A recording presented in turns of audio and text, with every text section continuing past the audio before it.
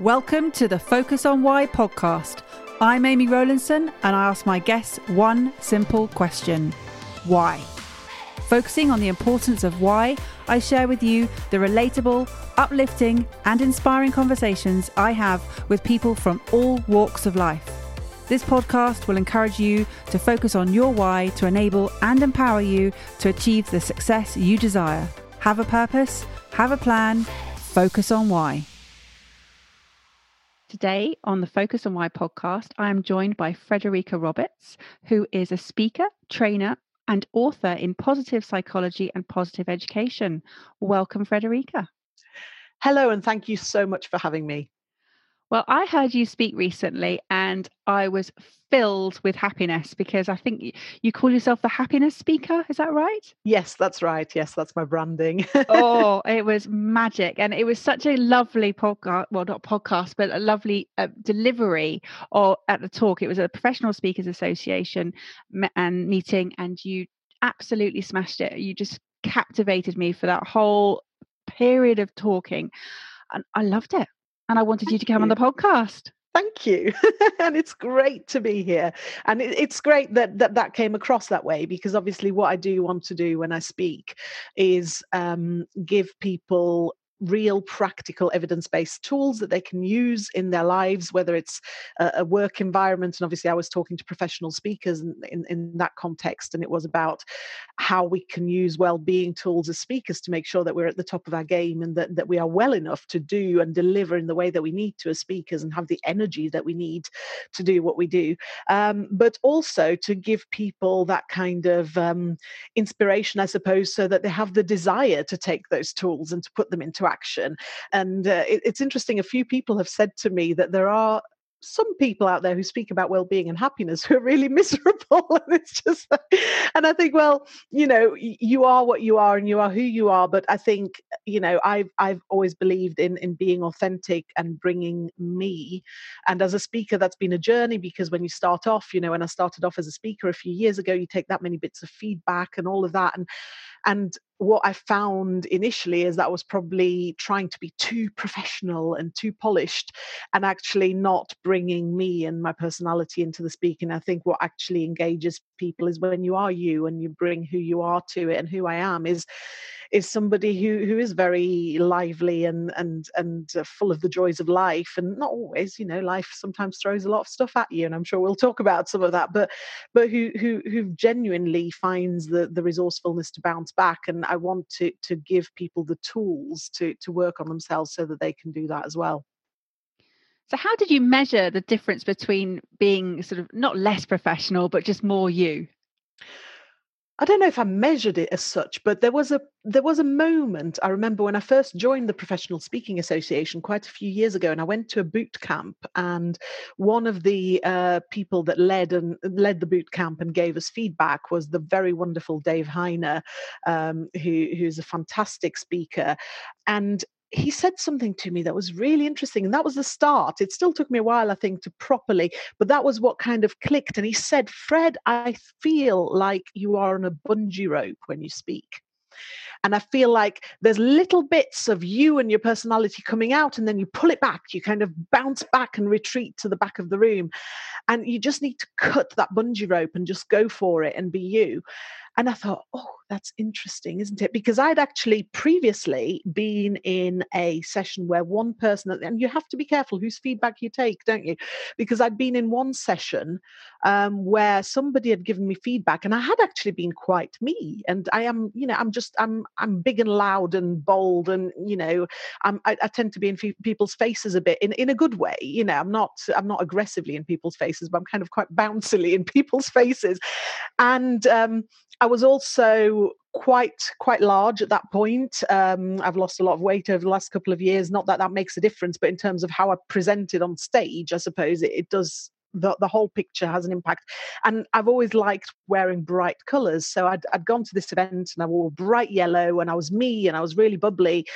And then at one of the tables where I got feedback, one of the people said to me, "You're too much in people's faces. You're too loud, too bold, too forward, and bright clothes. And, you're not a small person. And you might as well have been sitting on my lap. You were that much in my face. And it was just too much." And when you're new as a speaker, suddenly you go, oh, okay, well, maybe I just need to pull back a bit. And then I heard Dave Heiner say to me, actually, don't pull back, cut that bungee rope. And I think those were two transitions as a speaker in terms of bringing my personality. So I can't say I've measured it scientifically in any way, but you measure the reactions, I suppose. And the more I've let myself be me, and that includes being quite irreverent about myself and taking the mickey out of myself when I'm talking, and not trying to be too polished. That doesn't mean I don't practice or hone my craft, but it's about just making sure that there's enough spontaneity in there to be me.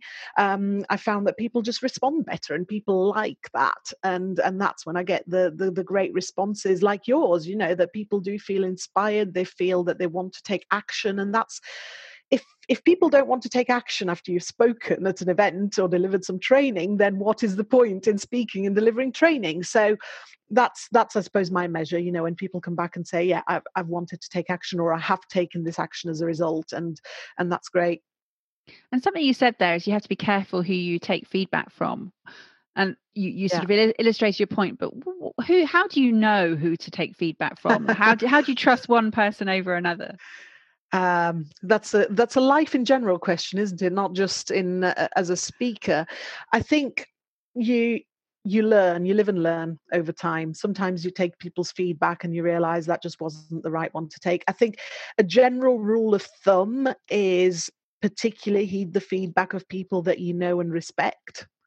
If you know them well, or you know their work well, and you respect what they do and you respect how they do it, then generally there might be value in taking feedback from them. Others, everybody will always have an opinion. That doesn't mean that it's necessarily the right thing for you. But even then, there might be people that you know and respect and that do something fantastically, and you want to take their feedback. But sometimes, they're still a different person to you, and therefore it might not still be the right thing to do. I think you have to kind of apply a bit of a sanity check to it, of does this apply to me? Is this relevant to me?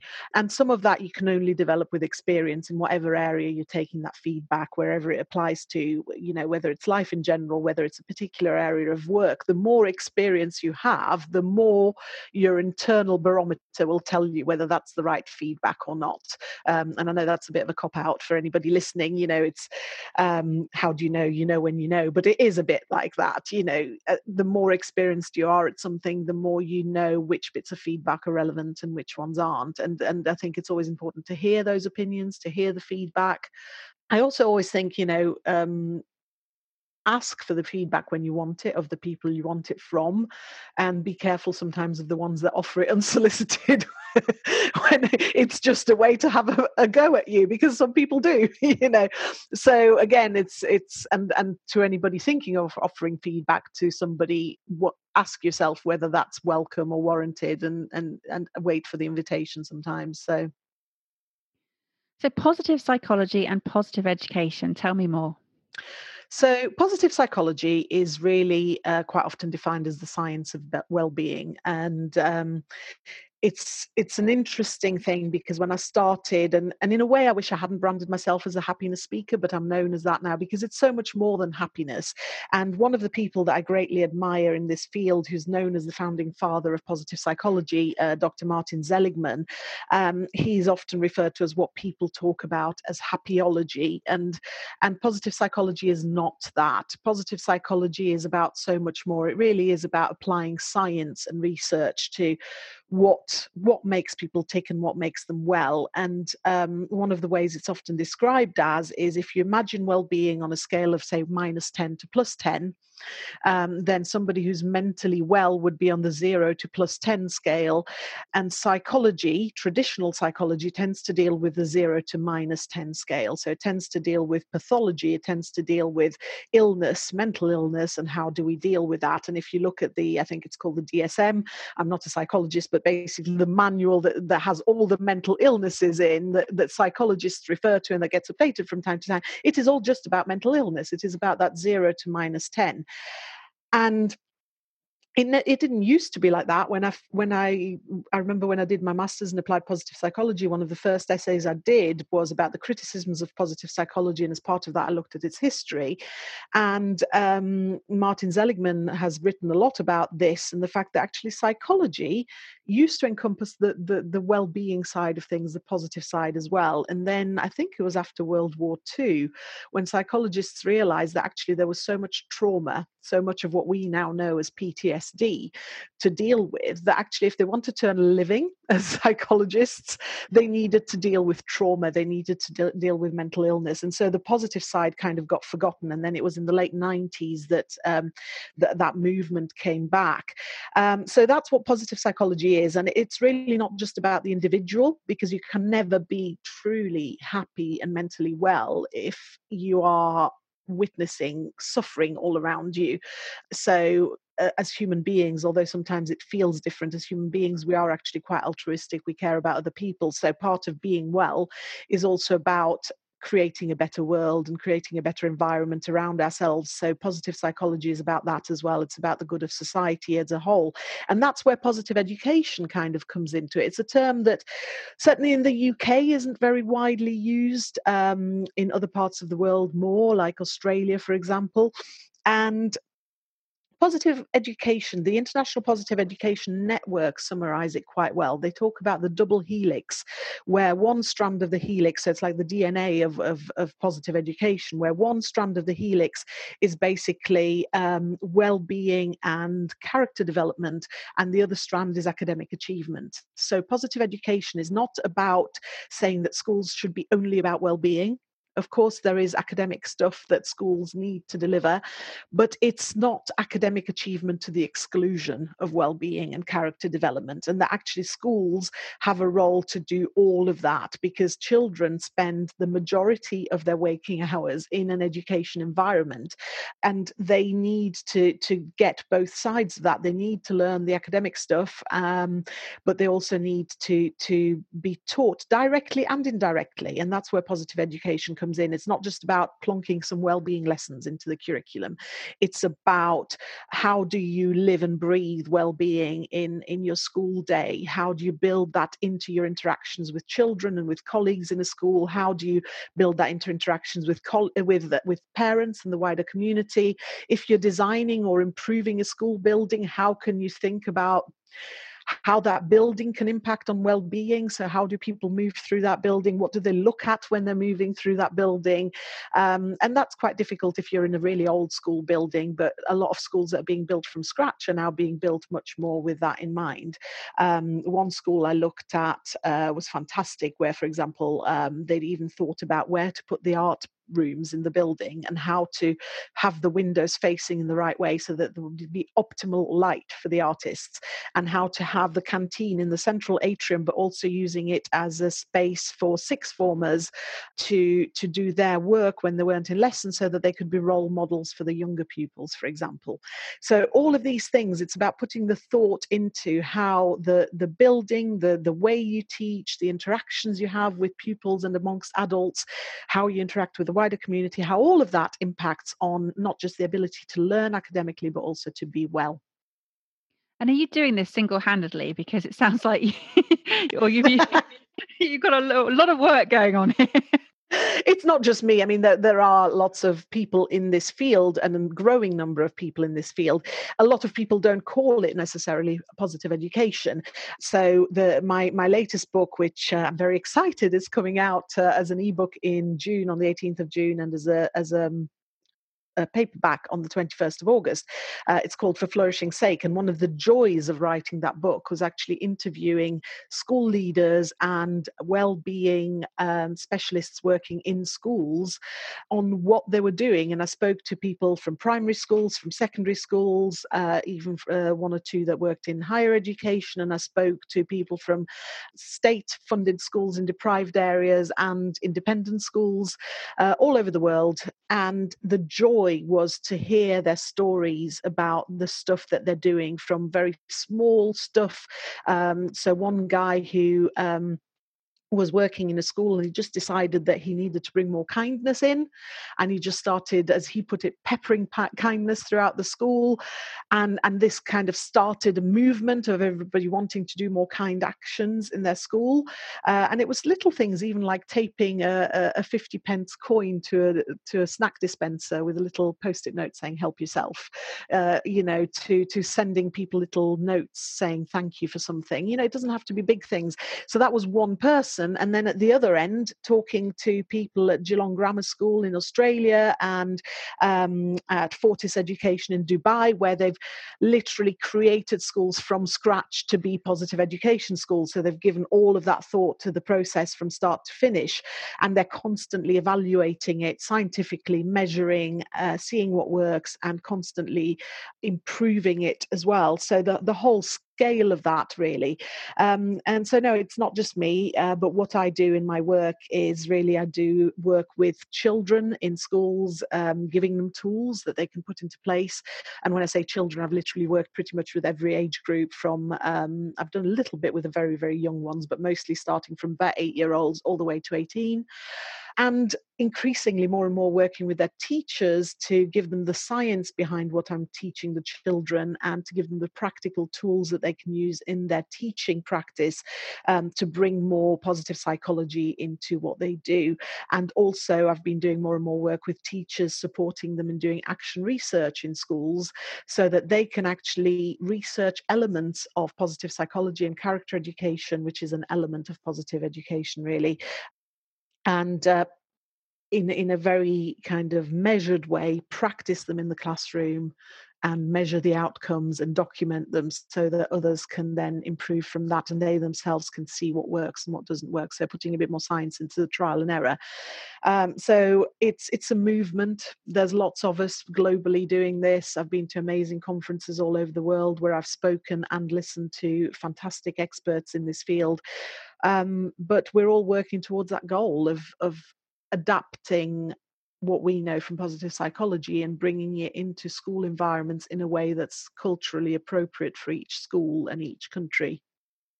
And how are you finding the children reacting, and the teachers and the parents? How do they respond to the work you're doing? It's a mixture, really. Kids and parents generally like it, although there have been responses where schools have had me in sometimes over a couple of years to work, for example, with sixth formers. So for those listening not in the UK, so those doing their end of school exams at sort of the 16 to 18 age range. Where I've worked with them on all of these tools, working on resilience, working on things like gratitude, and all of the many, many components of positive psychology. And actually with sixth formers, with that age group, you can go quite deep in terms of the science behind it as well, which is great. And giving them real practical tools that they can use to look after their well-being. And all the research shows that if you look after the well-being, then actually that supports the academic achievement, and later on in life it supports achievement in career goals as well. So it's not just fluffy. It's definitely not fluffy. It's actually about achieving your goals as well. And once or twice the schools then have had feedback from parents saying, no, we want our children to use those sessions on, say, a Wednesday afternoon or whatever, to learn about careers and job applications, and not about well-being, which is a shame. But I think it comes down to a misunderstanding as well. And sometimes, making sure that the school communicates what you're doing with their children in a way that the parents understand, which is why in a lot of schools I've been very fortunate to also be able to work with the parents and do sessions for them so that they understand it. And usually when the parents come into the sessions, it's like a light bulb moment. They kind of go, oh, I get this now.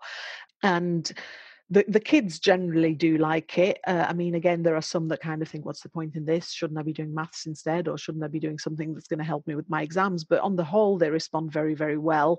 And again, teachers, for the most part, respond very well, and school leaders, and actually there are a lot of them already doing a lot of this. So it's not about teaching them to suck eggs. It's about maybe labeling more clearly what they're already doing and showing them how they can do more of it and more deliberately. But as with everything, there are always certain elements that are resistant. And in education, particularly when it comes to teachers and school leaders, there is a bit of a dichotomy.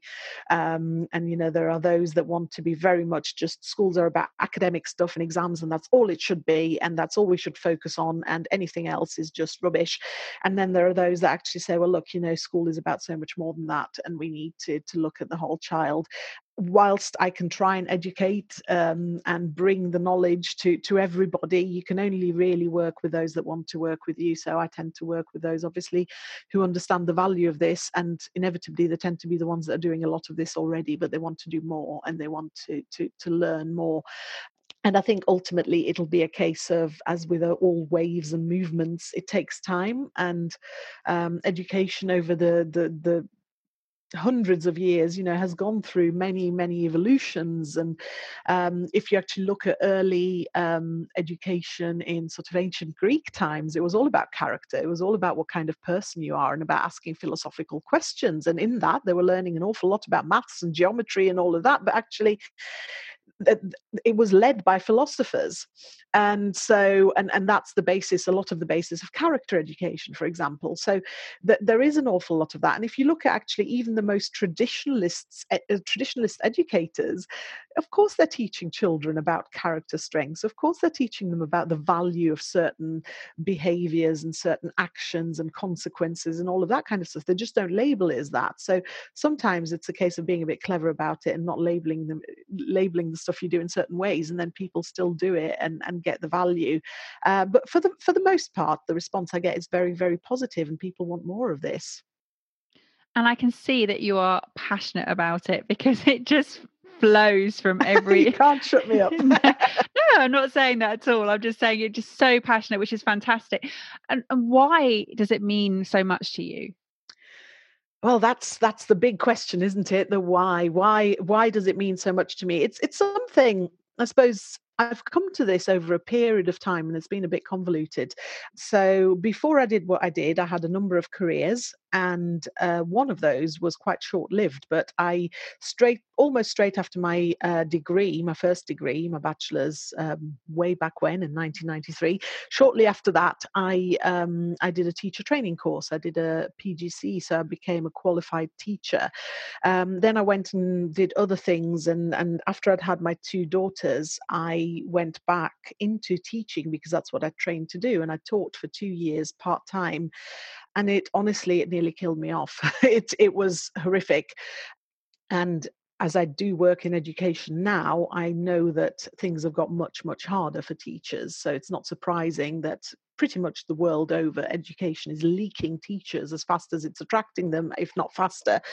I left through extreme stress. I literally woke up one morning, had a panic attack, and thought, I cannot set foot in another classroom again. So having left teaching and having vowed never to set foot in a classroom again, it's quite ironic that over a decade later, I would then end up actually spending most of my time in classrooms and in schools, doing what I do, and working with children as well as teachers. So that was kind of, I suppose, sowing the seeds a long time ago, but it then took a long time before I got into what I was doing. And actually, after I left teaching, I then spent over a decade working in recruitment, so completely different field, and sort of worked my that until I covered a recruitment business. And then we hit, a couple of things during that time.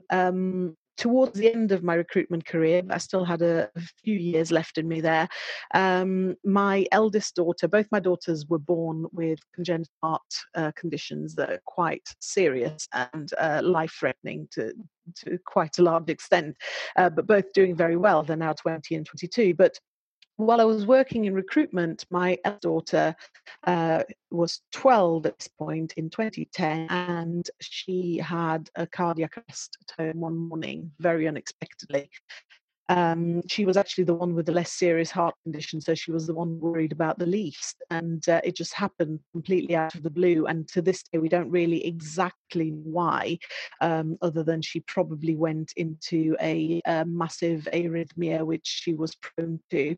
And it's a few things happened to kind of make sure that she survived, which was it happened at 7 o'clock in the morning as her alarm was going off, which meant that I was able to notice. And we were lucky that there was an ambulance parked just around the corner. So the ambulance got here very fast. But even so, it took, they shocked her 4 times on her bedroom floor to try and get her heart to restart. And they still didn't actually wake her up at that point. She didn't wake up for 8 days. She was put into an induced coma in hospital because they basically, a cardiac arrest and oxygen deprivation to the brain causes the same kind of damage to the brain as say a drowning or any kind of other oxygen deprivation. So they had to protect her brain and reduce brain swelling, and she made an incredibly rapid recovery after that. And there's a whole story around that I could do a whole podcast. But she, in that time, while she was unconscious and then while she was recovering, it started me thinking about all the things that I'd been prioritizing, as in we were in the middle of a recession. And I was worried about the business that I'd bought into. I was worried about my livelihood. I was working ridiculous hours. I was stressed. I was miserable. I was unhappy. And it kind of got me to really think, not for the first time, but because we'd gone through quite a few things with both our daughters, but it got me thinking about, is this really how I want to spend my time? And is there a better way for me to work so that I can spend more time with my daughters?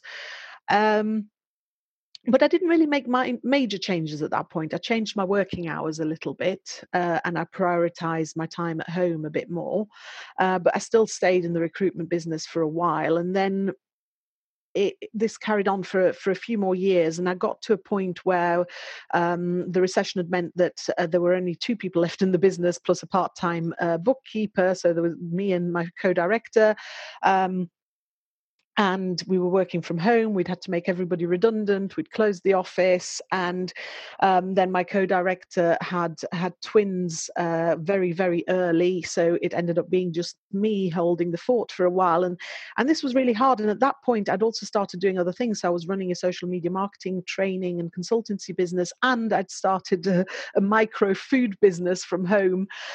So I was quite literally, I think, on my knees. I remember preparing food at ridiculous times in the morning to then go to markets, and I was stirring these massive pots of risotto, and I had effectively developed tennis elbow as a result of doing this, and I was just exhausted and angry a lot of the time, and I thought something's got to give and I've got to do something different. And I actually remember this is the point at which I'd started thinking about speaking, and I hadn't really decided where it was going to go, but I knew that there was something in, because even though at this point I was really miserable, I knew that every time something happened in my life, I was able to pick myself back up. And I was doing things to pick myself back up. And people would keep saying, how are you always so cheerful? All this stuff happens. At this point, my daughters had between them 2 open heart surgeries and 2 cardiac arrests. Since then, my youngest daughter has had another open heart surgery. And people, how do you do this? How do you keep going back into work mode? How do you keep being cheerful? And I kept telling people on a one-to-one basis some of the stuff that I did. And actually, a lot of my responses were around, well, I don't have a choice. I do what I've got to do. And as I started thinking about it, I realized that actually I was making a lot of choices all the time. And I started looking into positive psychology. And anyway, I joined the PSA, the Professional Speaking Association. And the first meeting I went to, I met an amazing person who unfortunately has died since, Nina Morton Brooks. She was just a joy to be around. And she was the first person I had a conversation with at that meeting. And as you do, you go to a networking event and you say, what do you do? What do you do? And I said, well, I do social media marketing and I run a food business and I love blogging about food and recipes. And I also do all this stuff around happiness that I want to speak about. And somehow it'll all come together under some kind of theme at some point. I'm not quite sure, but it will. And Nina looked at me and she said, it won't, you're going to have to choose something. You're going to have to pick. And that was quite a pivotal moment. And at that point, I thought, well, what am I really passionate about? And at that point, it still hadn't completely focused, but I knew happiness and well-being was one of the things, and food was the other. I'm a big foodie. And so I actually ended up writing my first book, Recipe for Happiness. And I combined well-being and recipes. And each chapter has a recipe that means something to me, that's kind of linked to the theme of the chapter. And it's as part of writing that book that I really started looking into positive psychology, and I discovered people like Martin Seligman, the founding father of positive psychology, but also Sean Achor, who's an American who's done so much work into positive psychology. And for me, that was, and I've had the pleasure and the honor of meeting Martin Seligman and Sean Achor.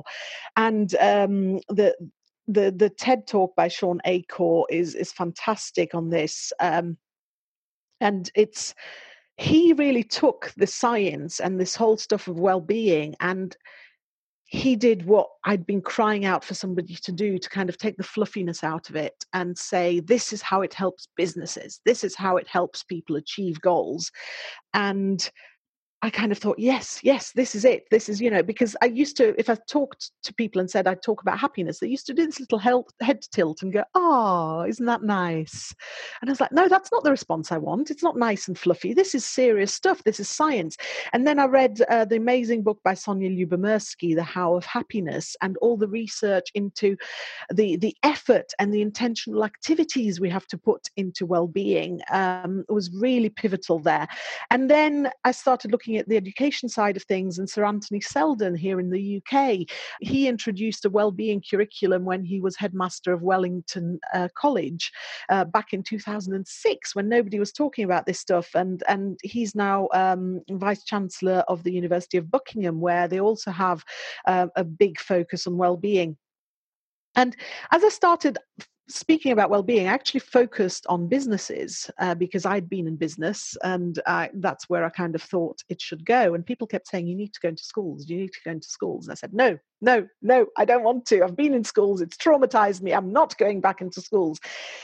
And then one day I decided to try it. I thought I made a commitment to try and see if it was something that I would enjoy doing. And the response, I went into, it was a baptism of fire. I went into a local school for free, and I remember looking at empty chairs in an assembly hall, and I was going to be facing about 240 year 10 pupils. So these would be sort of 14-year-olds. It was early in the academic year, so they would have been just about 14. And I remember looking at this room and having palpitations and thinking, what am I doing to myself? And then I remembered that my youngest daughter, Hannah, at that point was exactly in that year group. She was just returning to school after having had open heart surgery that summer. And I thought, well, actually, Hannah is lovely. And I'm not here as a teacher. I'm here as somebody who's a bit more interesting to the pupils, because I'm not doing same old. I'm going to do something different. And I had 15 minutes to grab their attention. I had a 15-minute assembly to talk to them about well-being. And then they could sign up if they wanted to do a well-being workshop of an hour with me in the school. And the workshop was oversubscribed. They were all queuing up wanting to do it. And I thought, wow. And then I did the same thing in the same school with sixth formers. And again, they were really chomping at the bit to get into the workshop. And that's kind of where all of these experiences over a number of years kind of came together. And it was like, this is where it's at. And then I did a master's in applied positive psychology, which I actually specialized in positive education as part of that. So I did all the modules that I could around education, and even the modules that weren't about education, I took into education. So even when I did the module on neuroscience of positive psychology, for example, my assignments were based on how you could apply the neuroscience of positive psychology to education. So everything I did, positive relationships, it was about education and positive relationships in an education setting. And then from there, I've actually gone on to start a doctorate in education, which is what I'm doing now. And during my master's, I developed a model of whole school positive education, which I'm now going to research further as part of my doctorate. So it's a very long answer to a question of why am I doing this, but it's not been one moment, but lots and lots of moments over a period of years that have led me to be where I am now, and where most of my work, not all my work, I will still work with businesses, and I will still work with other organizations, charities, etc., because there is a need for this everywhere. And positive education isn't actually just about schools, it's about educating people in positive psychology in any setting. But schools, and particularly primary schools, actually, is where I have this real passion. And a lot of what I do is working with teachers so that I can actually reach more children that way, because so many of us get into our mid-40s or beyond, and maybe, if we're lucky, a bit of a penny drops about the fact that we need to work on our well-being. And surely, if we teach children this stuff from a very young age, we can prevent a lot of the 0 to -10 stuff that psychologists have to deal with. There is a crisis in mental health in children and teenagers, not just in the UK, but worldwide. The statistics are horrifying. And when you then look at that and how it translates into sort of public health concerns, economic concerns for countries, in terms of addiction issues, in terms of unemployment, in terms of crime figures, all of these things resulting from quite often not addressed issues with mental health that have developed over years and festered. If we can equip people with those mental health tools before there is a problem, so that we can really work at the preventative end, because I must stress, I'm not a psychologist and I'm not a counsellor, but I am trained in positive psychology, so it's about prevention.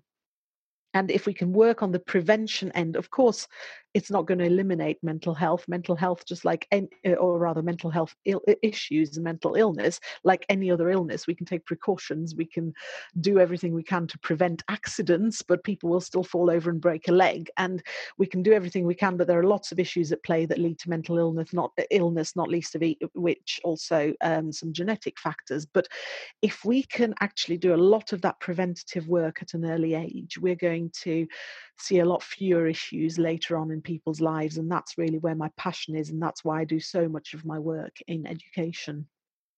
And given that there are so many issues and so many knock-on effects of not looking after yourself, why are you met with so much resistance in wellbeing? Why do you think that people just don't consider it important enough? I think there's a lot around that. One is that it's still perceived as fluffy. And I think people like me and everybody else working in this field have a real responsibility to not make it fluffy, and to therefore be responsible with what we share. And that's why I was so passionate about doing a master's in applied positive psychology. That's why I'm doing a doctorate in education, because it's about making sure that what we share is actually evidence-based and sound, because it's not fluffy. It's about real research going into this field. The other side of it is that there is a stigma associated with mental illness, and even just saying mental illness, people have all sorts of connotations that come up. But, suffering from regular bouts of anxiety is mental illness. Being subjected to regular stress through your job is mental illness. People accept that as part of their everyday lives. And a bit of stress is good for us. It can make us very productive and get us to achieve stuff. But I'm talking about the sustained damaging stress levels. But so many of us accept that as the norm and as it's just life, and don't see that as something that needs addressing. And as soon as you label it as mental illness, people see a stigma and see an issue with that. And the only thing we can do really in that respect is education, that mental health is just like physical health. It's something that we have to work on, and it's something that we can look at, just like we would do risk assessments about physical well-being of employees at work and stuff. It's the same thing with mental well-being. We need to make sure that we look at the risks and that we look at what we can put in place to prevent the issues. And I think it's just, as with most things when they are relatively new, this isn't completely new, but kind of the field of positive psychology is still relatively new, that we actually need to just share the information, educate people about what it is and what it isn't, and show the results. And the more we show the results, the less resistance there will be. But it's a process. And it's with anything that you introduce, there is a process of people understanding it and then accepting it. And it requires effort. It does require effort. Absolutely. It requires effort on the part of individuals as well. So we can't just go into schools and businesses and say, it's your responsibility to look after the mental health of your employees, of your students, etc. It's their responsibility to provide an environment in which people can look after their mental health. But it's every individual's responsibility. Just like if you look at Health and Safety at Work Act, for example, the employer has a responsibility to keep people physically safe, but the individual has a responsibility to keep themselves safe. And it's the same with our mental well-being. It takes effort, and it's each of our responsibility to do what we can to look after our mental well-being. And for some people, it's easier than for others, absolutely. And that's where people like me come into it, and we can help make it easier for people, because I realize that I'm one of those people that finds it relatively easy to bounce back and to do all of these things. And I was doing a lot of the stuff that I've since studied instinctively, but not everybody does, and that's fine. But we can train that. We can show people what they can do, and people can try things out for themselves, see what works and resonates for them, and do more of it deliberately and putting the effort in. So how would people get in touch with you, Fred? The best way to get in touch with me is two ways, really. They can either email me at fred@happiness-speaker.co.uk, and I'm sure you'll put that onto the podcast page, but it's fred@happiness-speaker.co.uk. Or I hang out on Twitter quite a lot, so at Frederica_R, so that's FREDERIKA_R, and you'll find me on Twitter, and I'm always happy to interact with people on there as well.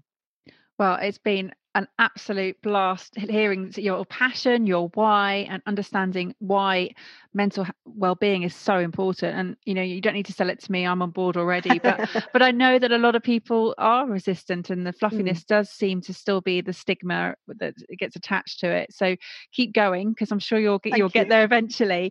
Have you got a final message for the audience? Yeah, I think that there's two things, really. The first thing is what we were talking just about at the end there, that it matters, and it takes effort. It's not just going to happen. Even somebody who finds it quite easy, like me, to bounce back, I still do put the work in. I still write a gratitude journal. I still make sure that I get fresh air and sunshine and stuff like that, because I know it helps my mental health. And a big part of the effort that we haven't really talked about and touched on, but a big part of that is that people matter and relationships matter.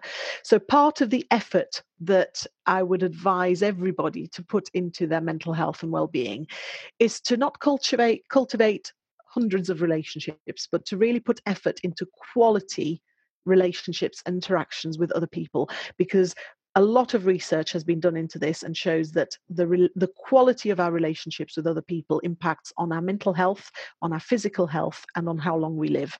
So it's really important. So it does take effort, and if you've got to start somewhere, put a lot of that effort into the relationships and the quality of the relationships you have with other people.